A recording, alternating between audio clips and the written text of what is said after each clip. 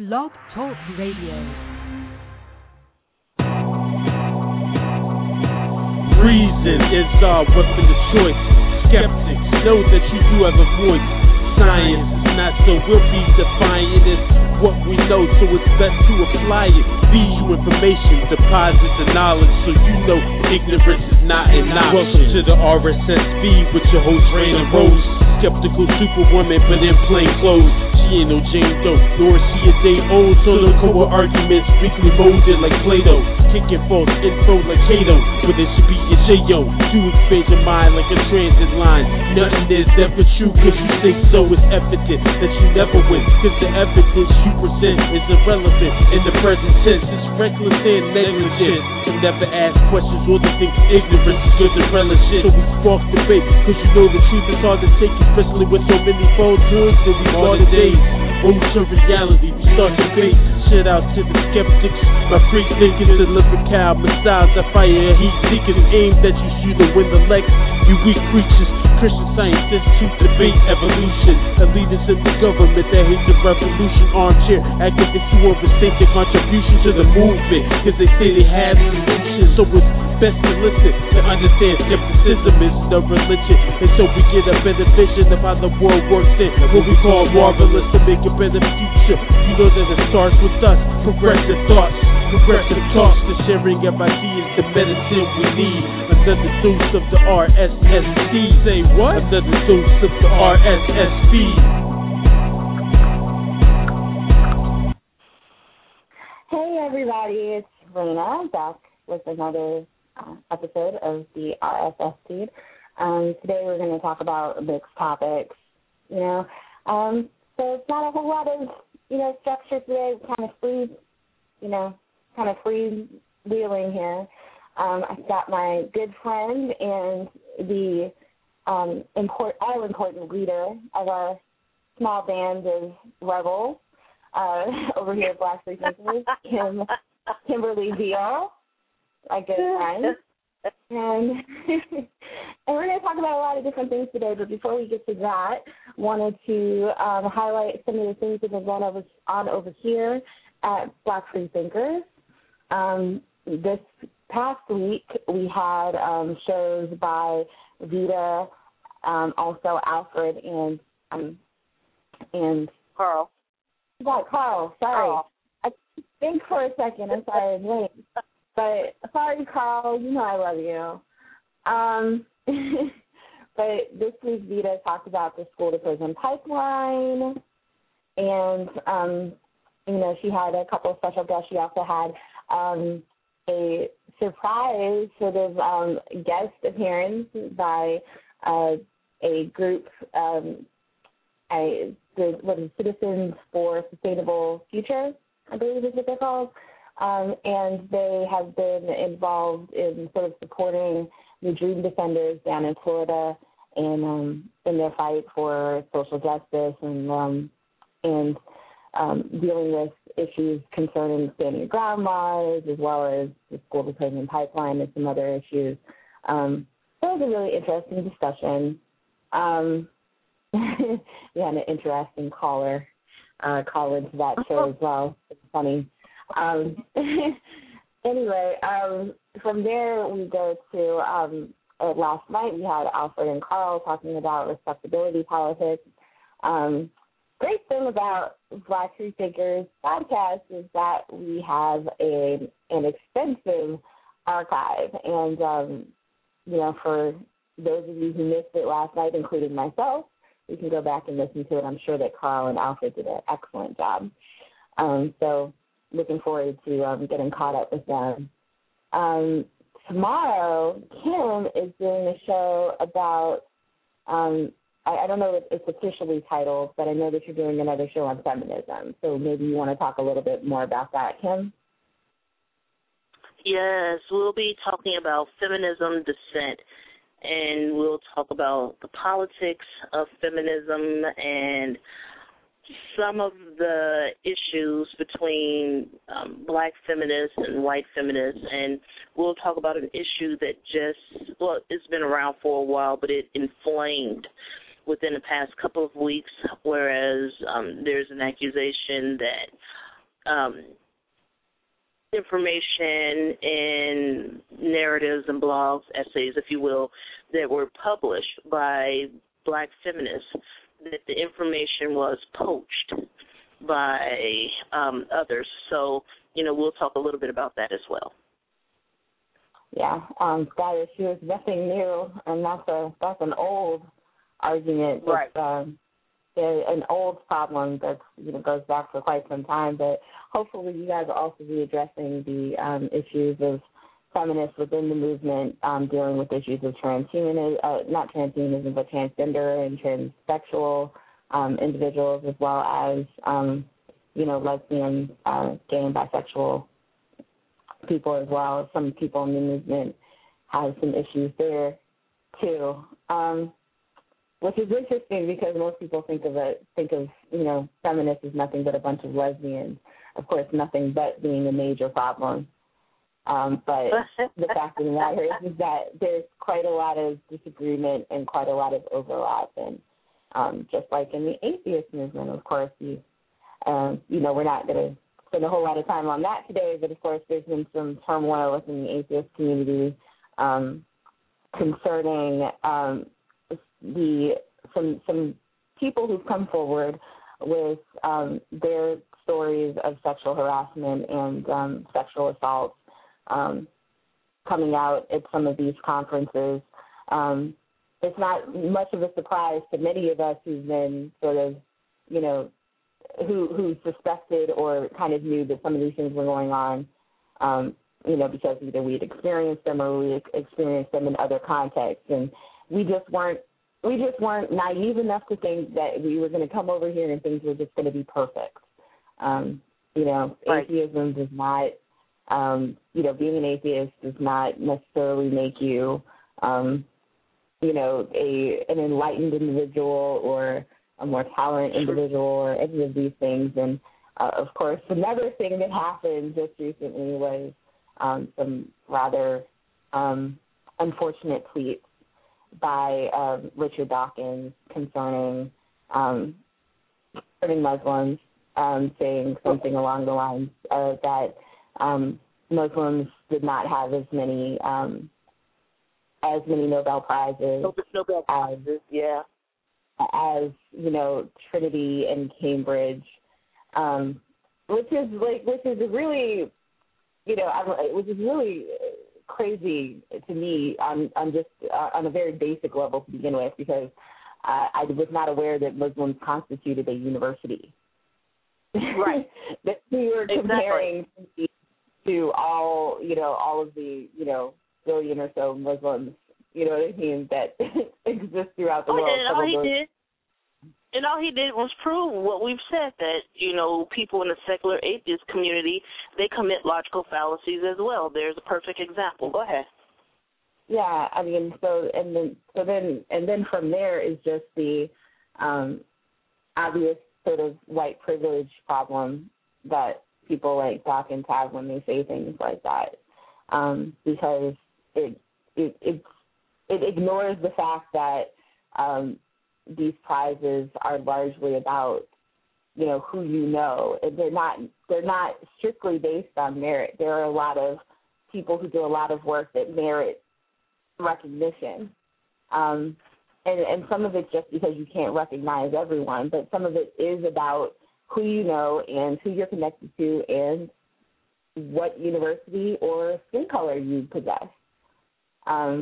There's a lot of things that factor into it, and there has, in the scientific community, been a problem with racism that goes back, before the Enlightenment, but certainly is present in the Enlightenment and certainly present after the Enlightenment when you talk about things like Tuskegee and other things.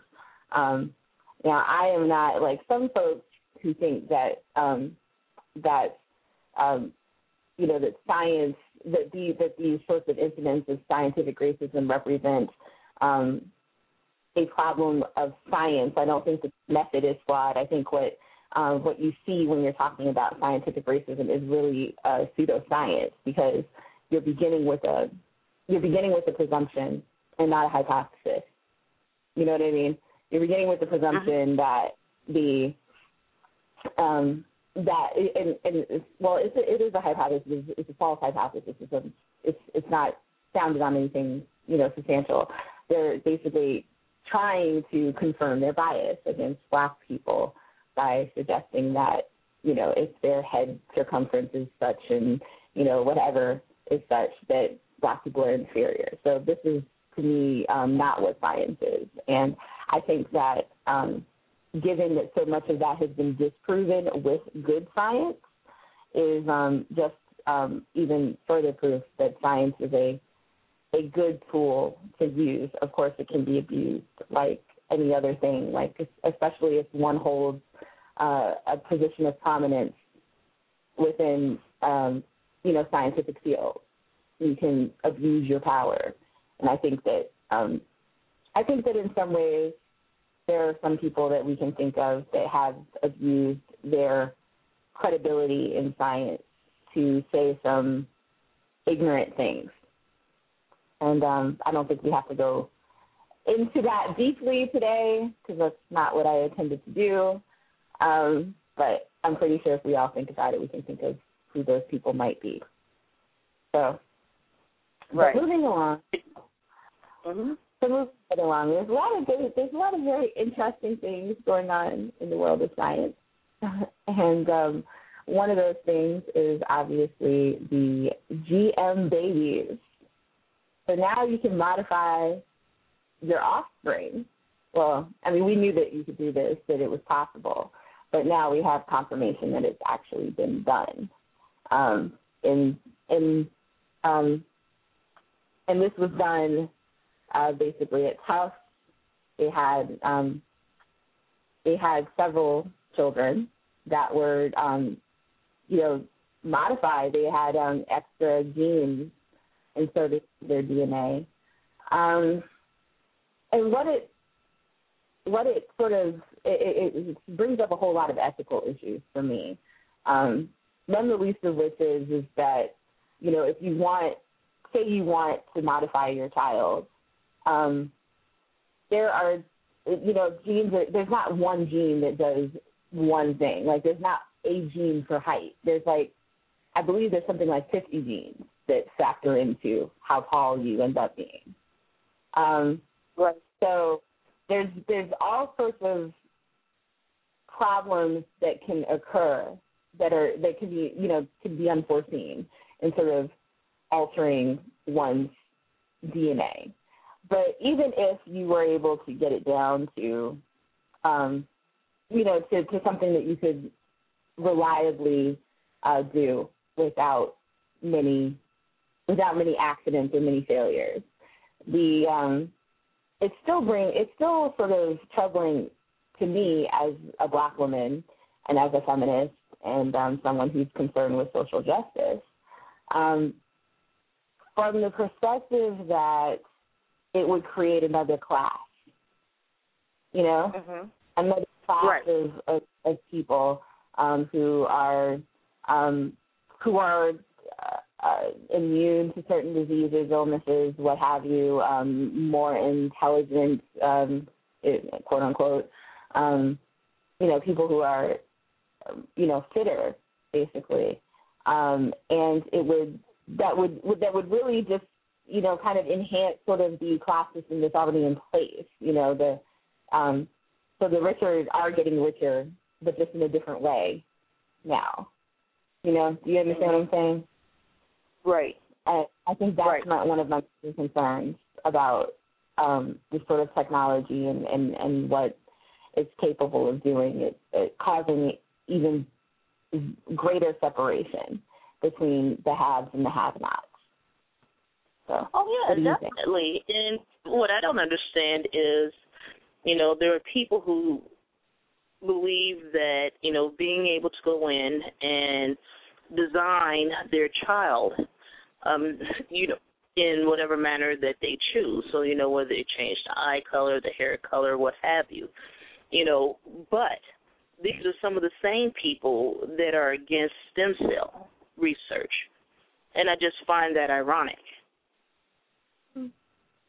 I had not noticed that there were people who were for modifying babies being anti-stem cell research. I had not come across anyone for whom that was true. That's a very interesting perspective. I'd be very interested in knowing who some of these people are, because generally those two things don't go together. That's very weird. Yeah. That's what I said. That's why I was like, I thought it was interesting. But when I find the article, I'll pull it up and I'll send it to you. Yeah, that would be great, because I'm highly confused by that line of reasoning right now.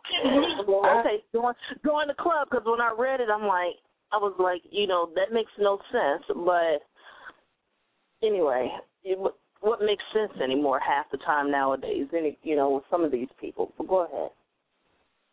But yeah, so I think that's one of my major concerns. Obviously, there's, and of course, like I said, there's the concern of what happens when things go wrong. Because, like I said, there's like 50 genes that have something to do with, height, and certain genes, in they impact systems in different ways. You know what I mean? Like, through their interaction with, other, genes or other sort of protein systems, they have. I'm trying to keep this all very basic level, but the sort of proteins that are generated by them, that they might impact, other sorts of proteins or the or transcription of certain proteins. So I'm just very concerned, you know what I mean, about what impact that could have. But I'm mainly concerned, like I said, about sort of exacerbating the class system that we already have issues with. And then, of course, there is another problem of this sort of like the ableism, that goes on in our culture.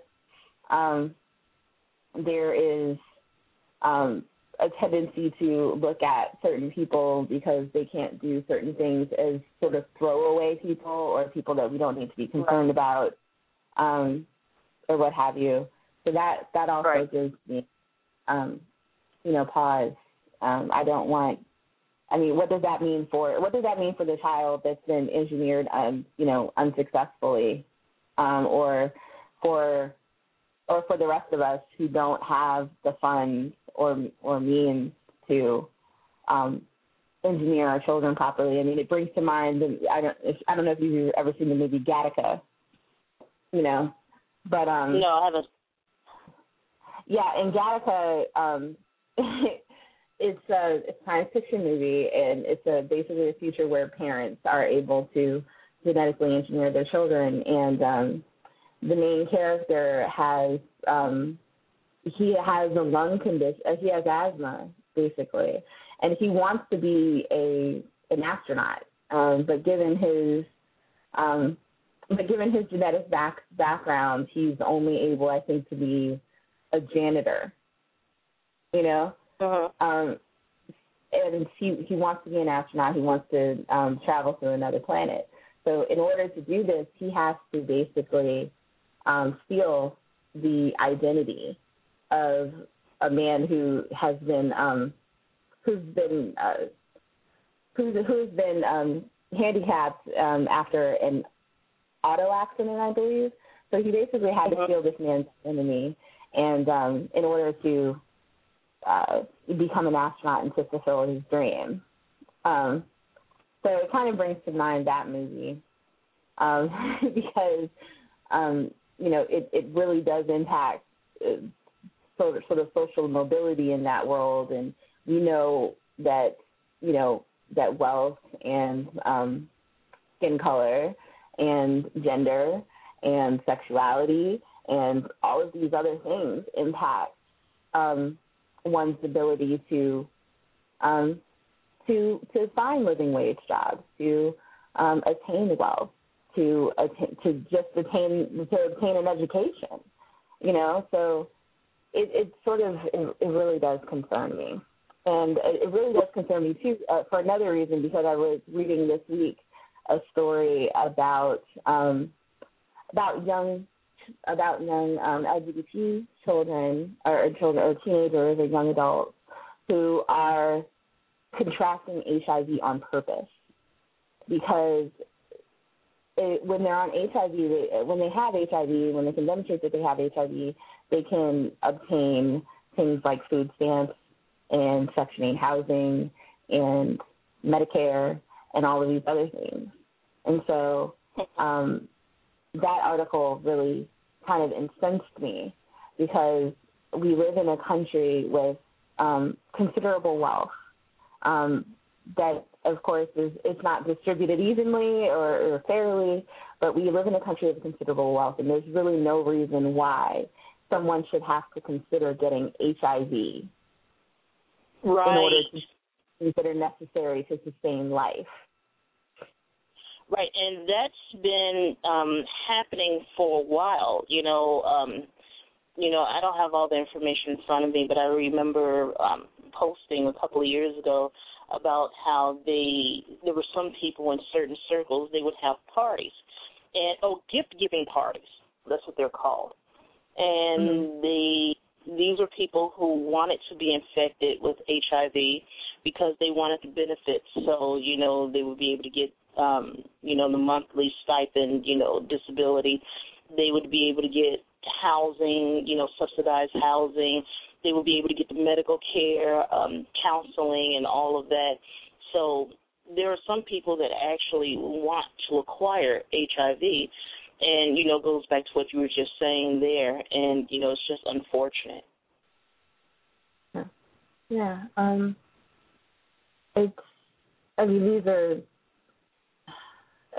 It's just infuriating that they would have to go through all of this.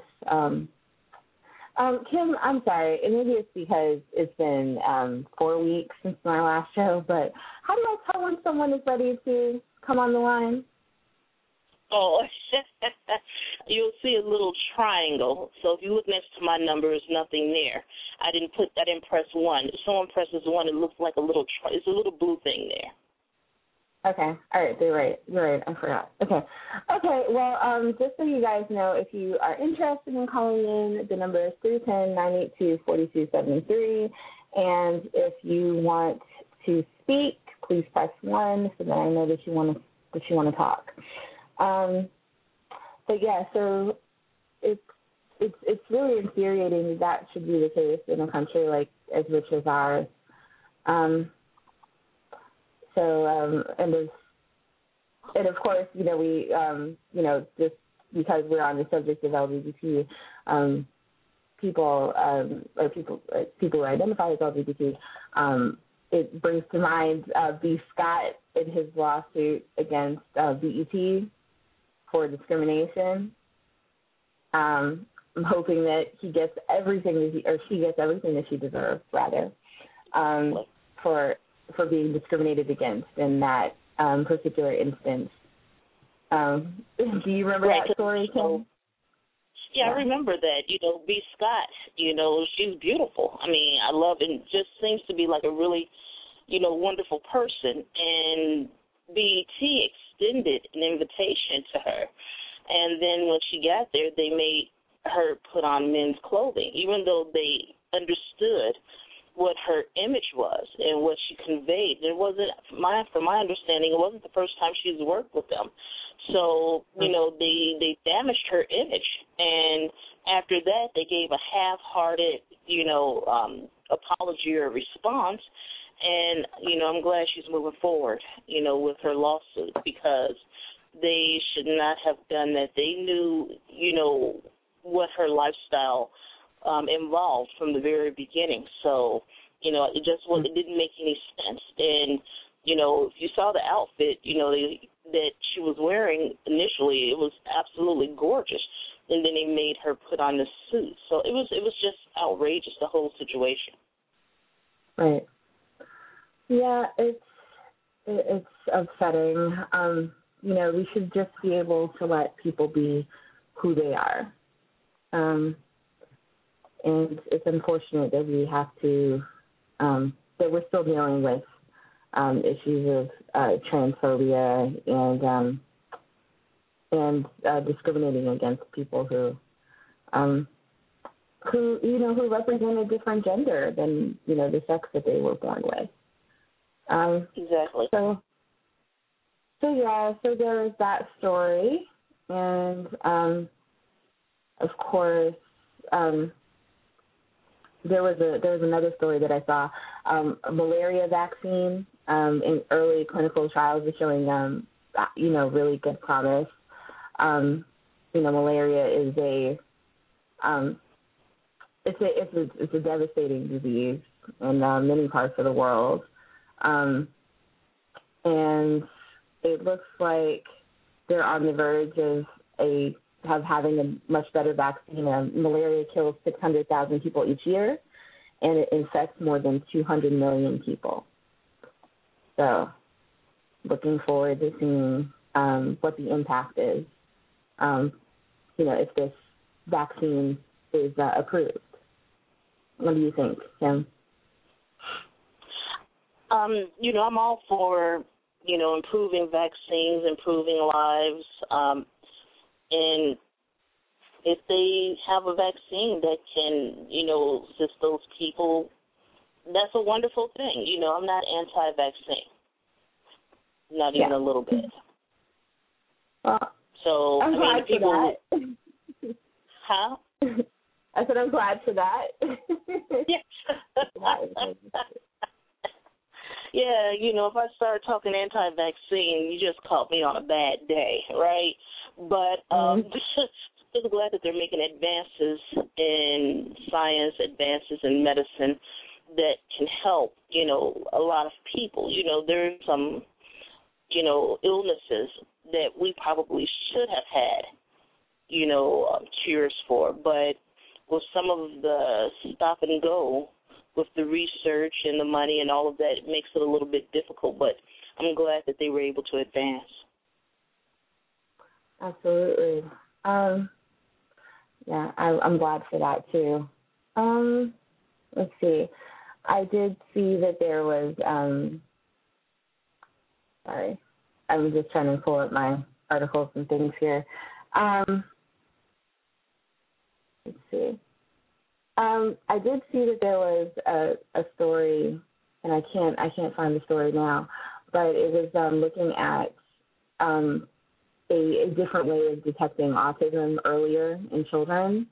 I think that's really important, and I think it's important because there are probably a lot of children who are misdiagnosed, but there are probably a lot of children who are not being diagnosed properly with autism and not getting the sort of care that they need. And of course, autism, unfortunately, in sort of the way that it's being diagnosed has it's been expanded into a spectrum, when really we should probably be dealing with all of these conditions in very more specific ways, more targeted ways, rather than referring them to them as a spectrum, because when we hear numbers about, autism prevalence, I think that some people sort of have the reaction to it like, oh, there must be a problem with the food, or there must be a problem with vaccines, and it just feeds into this paranoia and conspiratorial beliefs, about where disease comes from. And I think whereas if we were to deal with them more individually, I think it would be a little bit more, it would be easier for people to swallow. People generally have problems, with kind of talking about broad sort of issues. They're like little bite-sized chunks that they can understand. So probably would be better if we could deal with it that way. Let's see. I did hear about Sanjay Gupta's marijuana documentary or program that he is going to put out. which is interesting. But I think that it is important for all of us to remember that this is a television program and that it is not a scientific study, and that while Sanjay Gupta is a doctor, he is not a scientist, and that there are some differences in sometimes the way that we look at things. The fact of the matter is that there is very little evidence for the use of medicinal marijuana. There's very little that shows that it has it is good for impacting some of these conditions. There is some evidence regarding its use in sort of helping patients that have issues with nausea, with hunger, with sleeping, with nerves, or sort of anxiety issues. But there are other ways of dealing with some of these conditions, and there may be ways that we can deal with them that don't involve pot smoking. Now, I have said on this program and on other programs several times that I am not anti-pot. I don't really care if someone wants to pick up a joint. I don't really care if someone wants to pick up, a beer or whatever. It's up to you as an adult what you put into your body, provided that what you put into your body doesn't, after you put this thing into your body, you don't get behind the wheel of a car and kill someone or harm someone based on, your inability to control yourself. I don't really care. I don't really care. But I think that based on some of the previews that I've seen of the documentary, I would not start picking up the signs and begin my protest and my pickets for marijuana, legalization or medical marijuana initiatives to be brought up in the United States or sort of spreading legalization of marijuana. Like I'm pro legalization of marijuana from the perspective of I think that adults should be able to use it if they see fit. But I just think it's a bad argument when you try to make it hinge on the medicalization part, for which there's very little evidence. And even if there is evidence that there are certain compounds, which we know that THC in some instances helps some people, and that CBD is another compound that helps certain people with certain conditions. But there are easier, better and more effective ways that people can get these compounds to treat their various conditions that don't involve eating it or smoking it. And that's my feeling on it. Understanding of pharmacology and toxicology helps me to recognize that there are, that while, we do get a lot of our ideas for the drugs that we use from naturally occurring, plants, that sometimes there's not enough of that compound in the plant to make it reasonable to give it to a patient to treat their illness. It can occur in such tiny amounts, or maybe it exists in a plant where there are other compounds that counteract its effects, or perhaps there are compounds in the plant that interact with it in such a way that makes it toxic, whereas it might not otherwise be toxic. So, there's all sorts of things that one has to consider. Natural does not mean good, but smoking, we know, is bad for you, period, because combustion leads to the production of polycyclic aromatic hydrocarbons, and these hydrocarbons are toxic to your system. They are carcinogenic, and they are, they're bad for you. They're just bad for you. And I'm not going to advocate for anyone smoking anything, let alone marijuana. So you know, I think that one of the scenes that they show that's supposed to be like the, you know, like the ooh ah moment is where this guy has a particular condition. I can't remember what the condition is called, primarily because I don't deal with lungs. But he had a particular condition where he has convulsions, which involves the diaphragm. And when he speaks, he sounds like he has constant hiccups. Well, after, you know, a few, you know, maybe 30 seconds or so, after he smoked some marijuana, his convulsions stopped, and he was able to resume normal speech. And, you know, it seems very compelling, you know, that this is what's going on or what have you. But I think for someone like me who's a skeptical individual, I'm still thinking, okay, but you just inhaled, like, all of these polycyclic aromatic hydrocarbons, so how is that a good thing for your lungs? You know? Right. Exactly. It's like, and plus the particular strain that he has is a strain that's been manipulated to contain more of a compound called CBD. And it's so funny to me because a lot of people who advocate for medical marijuana are the same people who are anti-GMO or anti a lot of science, actually, that I can, as far as I can tell. But they're particularly anti-GMO. So it just occurs to me as strange that someone would watch this documentary and get amped up about medical marijuana, knowing that they're also anti-GMO, because a lot of the marijuana that's probably going to be shown in this documentary would not be possible if not through manipulation, either by a scientist in a lab or by sort of breeding methods or other means.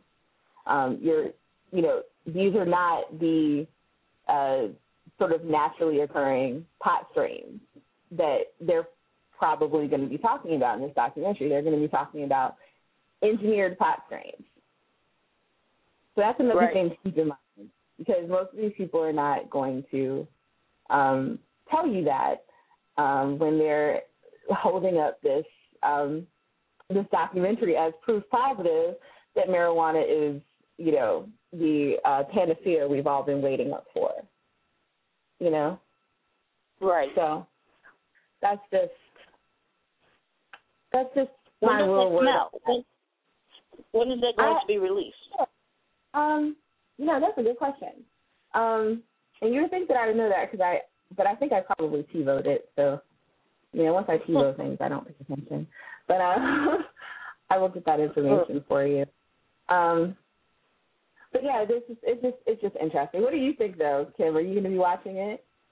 To be honest with you, no.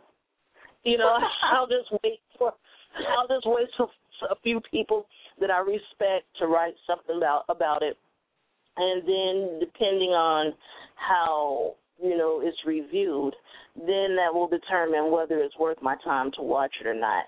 You know, because I don't watch a lot of things, especially if I think it's a bunch of crap. You know what I mean? But at the end of the day, you know, there's some people that need, you know, medicinal marijuana for whatever reason.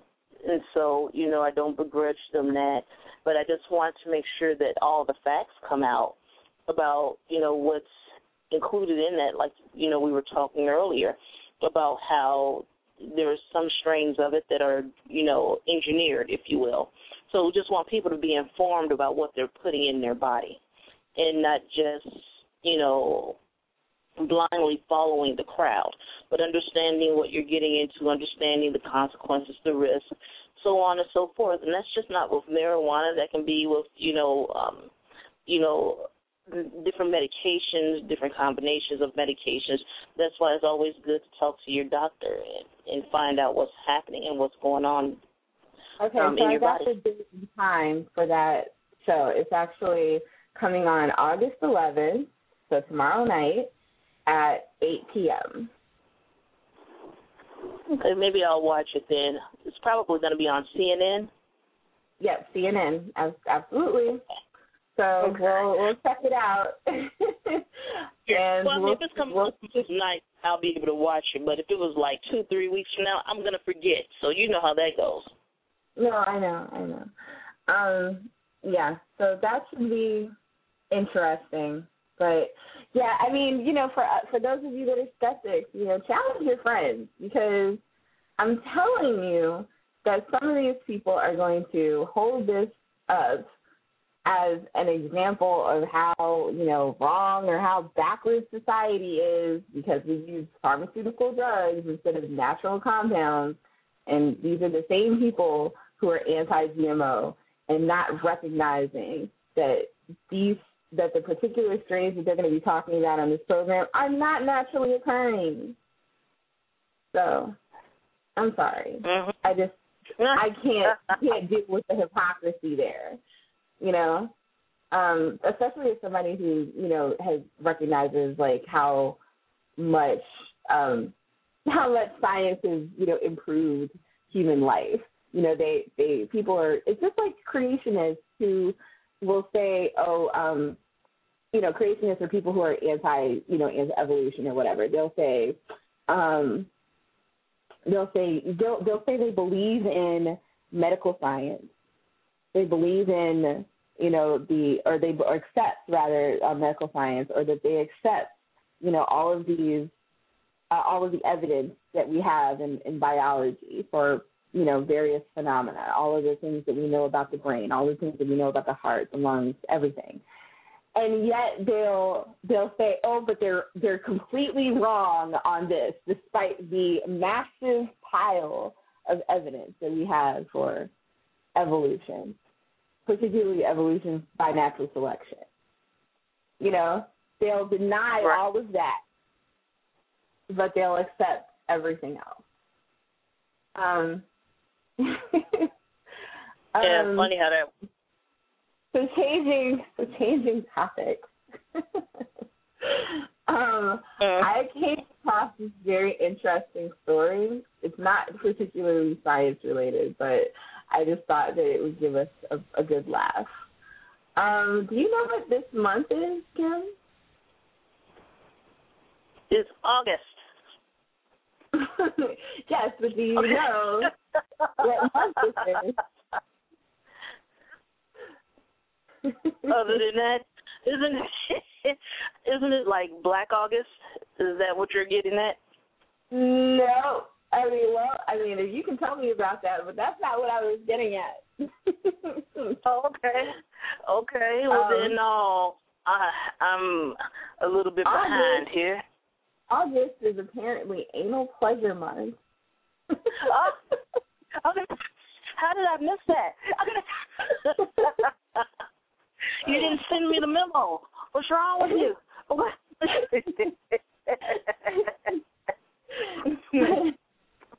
I just came across that, and I thought that was pretty funny, so I thought I'd share that with you. I'm sure people tossed all over the country, right? Yeah, I guess so. But there are apparently people giving workshops and events on the pleasures of anal sex and, analingus and all of that good stuff. So if you're into that, you should check it out. But I thought it was odd enough that you probably hadn't heard of it, so I would just share it with you.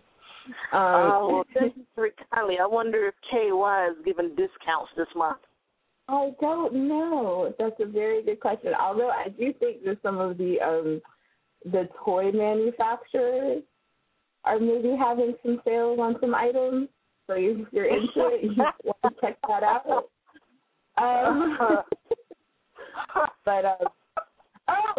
Okay, Kim. This is one of the stories I really wanted to get to. It's not science, but I thought it was pretty funny. So there's a study that just came out by Reuters that says that 40% of white Americans have no non-white friends, and about 25% of non-white Americans have zero friends outside of their own race. Oh, yeah, so they lied about my best friend is black. Or I have black friends. But I think the percentage is probably much higher than that, given how hyper-segregated our society is. And what do you think? I do, I guess they think that black person they pass in the hall at work is their friend. So they just kind of calculate that into their little algorithm that they have there. Again, actions speak louder than words. And there are some people out here that claim that they have black friends, but yet they still, let's say project, discriminatory and racist attitudes about certain things. So if they do have black friends, what type of black friends do they have? Are these black friends, accepting of that type of behavior, or do they not act that way around their so-called black friends? But, I just think it would do us all good to kind of mix and mingle and get to know one another. I'm not saying you should be best friends with whomever, that's your choice. But I think it does us all well to kind of understand, the different cultures. Well, I was hoping that you would say more about the segregation, but I do actually have a statistic regarding the segregation of schools, and particularly because what I was saying is about the hyper-segregation. We are actually more segregated than we were in 1954. Latest statistics showed that white students attend schools that are 77% white. Yes. I can believe that. That's a pretty big number. And they were saying that the schools were actually. Sorry, go ahead. Oh, no. I was just going to say, and it was designed that way. It goes back to what we've talked about with public policy. It also goes back to the redlining with the Federal Housing Authority, with, the quote-unquote ghettoization of black America, how, in many cases, blacks were corralled to certain areas to live because they couldn't get loans to live in certain areas, or they wouldn't sell them the property in other areas. And it goes back to the tax base and all of that. So, it's kind of like it was designed. Go ahead. Yeah, I was going to say that actually schools were more racially diverse when segregation laws were on the books than they are now. And, that's why I'm saying I think that it actually, the number of people who don't have non-white friends, white people that have non-white friends, is probably much, much, much, much higher than 40%. And it sort of makes I'm trying to word this correctly, but it sort of made me think about the atheist, skeptic, humanist community and its problems with diversity. Right. I think that there is an issue in this community where where certain groups think that just because they know or are associated with someone like a Neil deGrasse Tyson, or that they follow a Neil deGrasse Tyson or something like that, that they have this illusion that they are not racist, or that they don't hold racial bias against individuals, but then will come and say something like, there aren't, that Muslims don't have Nobel Prizes like Trinity College and such. You know what I mean? It's about white privilege, and it's about not really knowing or owning up to what diversity really is. I mean, what do you think? Oh, yeah, definitely. And, in this community, inclusion and diversity, we have to get better at that, and it's unfortunate that it takes, these negative situations to get the attention of certain people. But what's even more unfortunate are the ones that try to close ranks and, cover, some of these incidents that are happening. But, hopefully we'll take these situations and be able to sit down and discuss what's happening. Hopefully, some of the larger organizations that have had some problems in the past, hopefully they're open and willing to become more diverse, more inclusive, and take these situations and use it to have a better resolution, use it to, further the community, evolve, the movement, evolve the community, because we have to move forward. We can't stay in that prepubescent stage, whereas, it's just a bunch of vitriol and anger and, taunting and antagonistic behavior. We have to move beyond that. Mm-hmm. Absolutely. And I just think it's, go ahead. No, go ahead. No, finish your thought. Yeah, no, I was just going to say, and, this will be the most opportune time for them to, basically work with those. Now, this is the, where the disconnect has been. They try to keep it in-house and try to come up with solutions in-house. Well, if you aren't talking to people that are outside of your organization, how are you going to get any real direction? Because what you're doing, they're trying the same things over and over.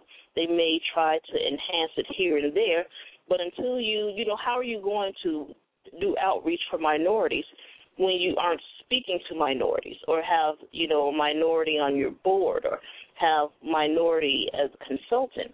And then in some cases, they are consulting with some minorities, but there's no advancement.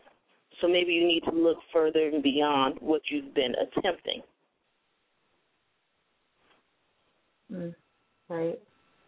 And this idea and the fact that people are so hyper-segregated sort of exacerbates, the institutionalized, issues of institutionalized racism and, racial profiling and all these other issues that we have, because look at the school-to-prison pipeline, for example. The Roberts, the Justice John Roberts-led Supreme Court has made it pretty it's made it pretty difficult to actually to change the tide of segregating schools. You know what I mean? That's been going on for quite some time because of that ruling that it made in that case in Seattle, where the school district was had two different plans. Actually, it was Seattle and Kentucky, but the Seattle and Kentucky had two different plans, basically aimed at trying to integrate these schools, voluntarily integrate these schools, and they basically struck them down, saying that they recognized that avoiding racial isolation was a compelling state interest, but that the plans were not sufficiently tailored. So that they didn't want. I guess they basically had mainly, and it seems like they still have a problem with it, with using race as a factor. You know what I mean?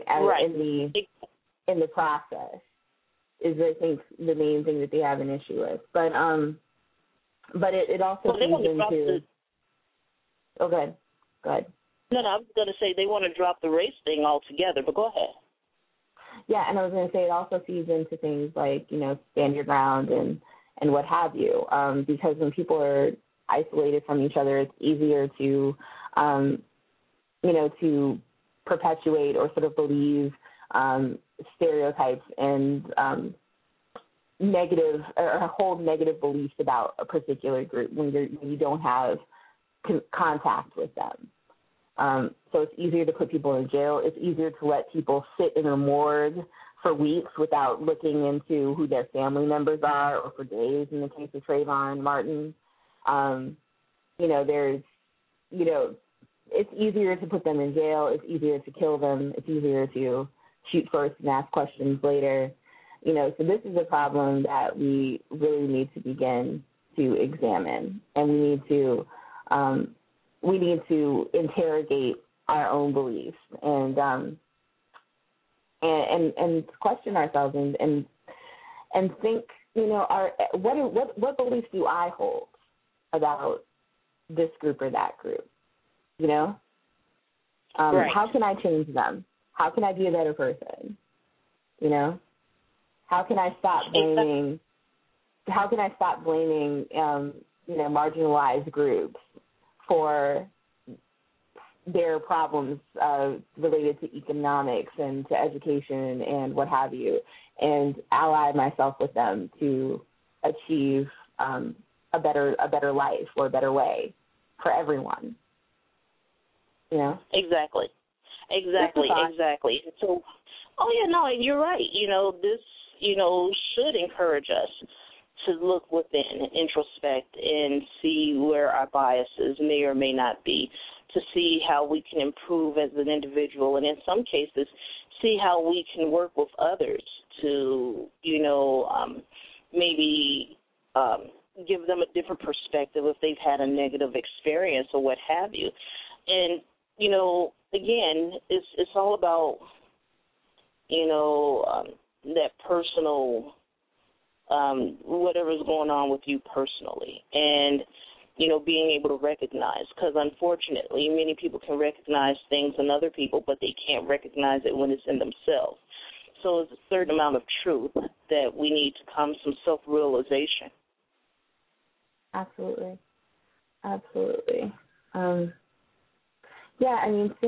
Simply shouting down and saying, if they just pull their pants up, or what have you, is not a solution, or saying, if they would just give up their belief in God, and right. stop being exactly. Uncle Tom, is not a solution.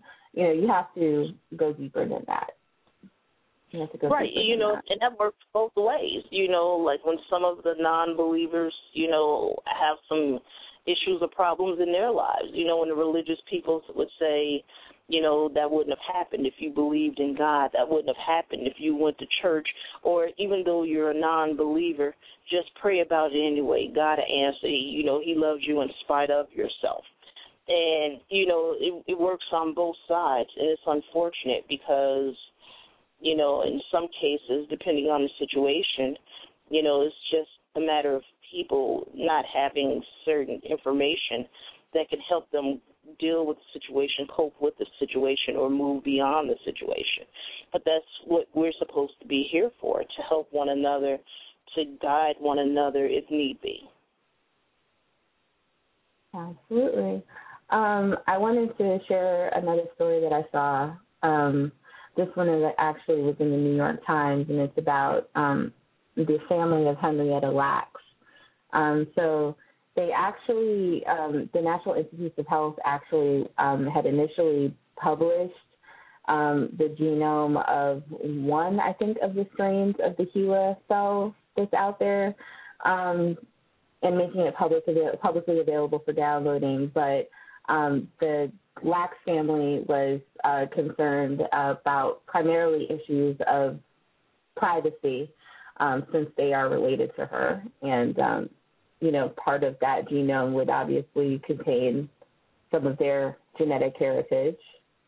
So the NIH actually decided to work with the family after the fact, unfortunately, but they decided to work with the family.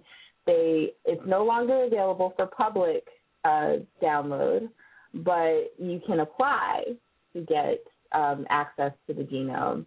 And the applications are actually reviewed by a committee set up by the National Institutes of Health, and it actually has 2 members of the Lacks family on the committee that actually reviewed these applications. So I thought that was a good story because they corrected an error in this case because they are related to her, and these are her grandchildren and her great-grandchildren who objected to that. And it's good that they're at least sort of trying to remedy or keep from adding, more insult to injury, exactly. for the lax family. So yeah, that was a good guys, story. if you all get a chance, you definitely want to, do some research on Henrietta Lacks, the HeLa cells, and understand the importance behind it, because a lot of medical advancements and pharmaceutical breakthroughs came through because of those cells. Exactly. Yep, the polio vaccine for one. But yeah. Mm-hmm.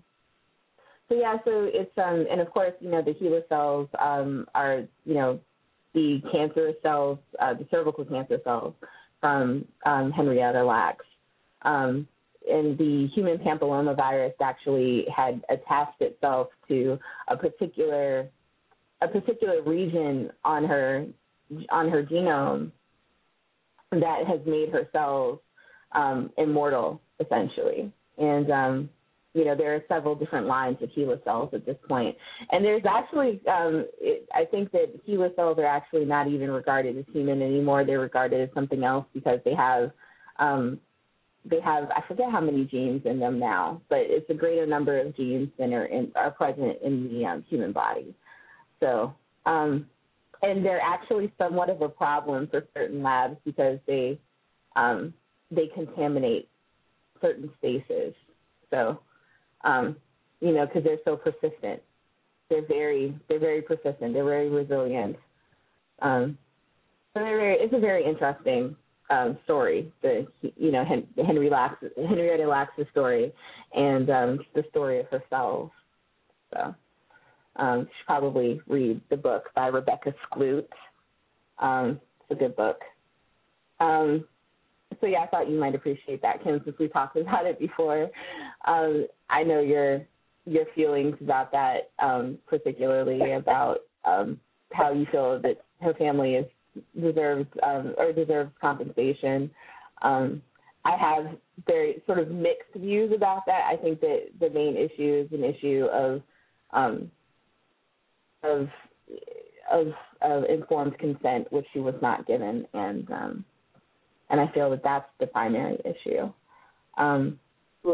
So, but I'm glad that her family is receiving justice and recognition. Yeah, absolutely. And of course, since there's been some better sort of ethical sort of controls for these sorts of situations, people in general now receive more informed consent, although there are still some problems with informed consent, with literacy, with language barriers, with, issues of, compensation, how much compensation is too much compensation. Does compensation become coercion?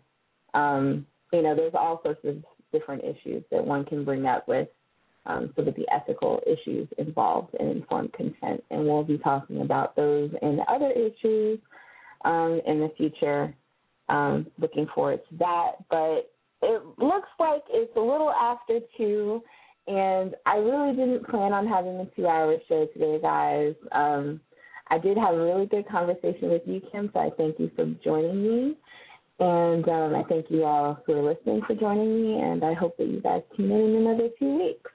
So hope to talk to you soon, and make sure you tune in tomorrow for Kim's show, where she's going to be talking about dissent within the feminist community or feminist circles, and because that is going to be an awesome show with special guest Tierra Hammond.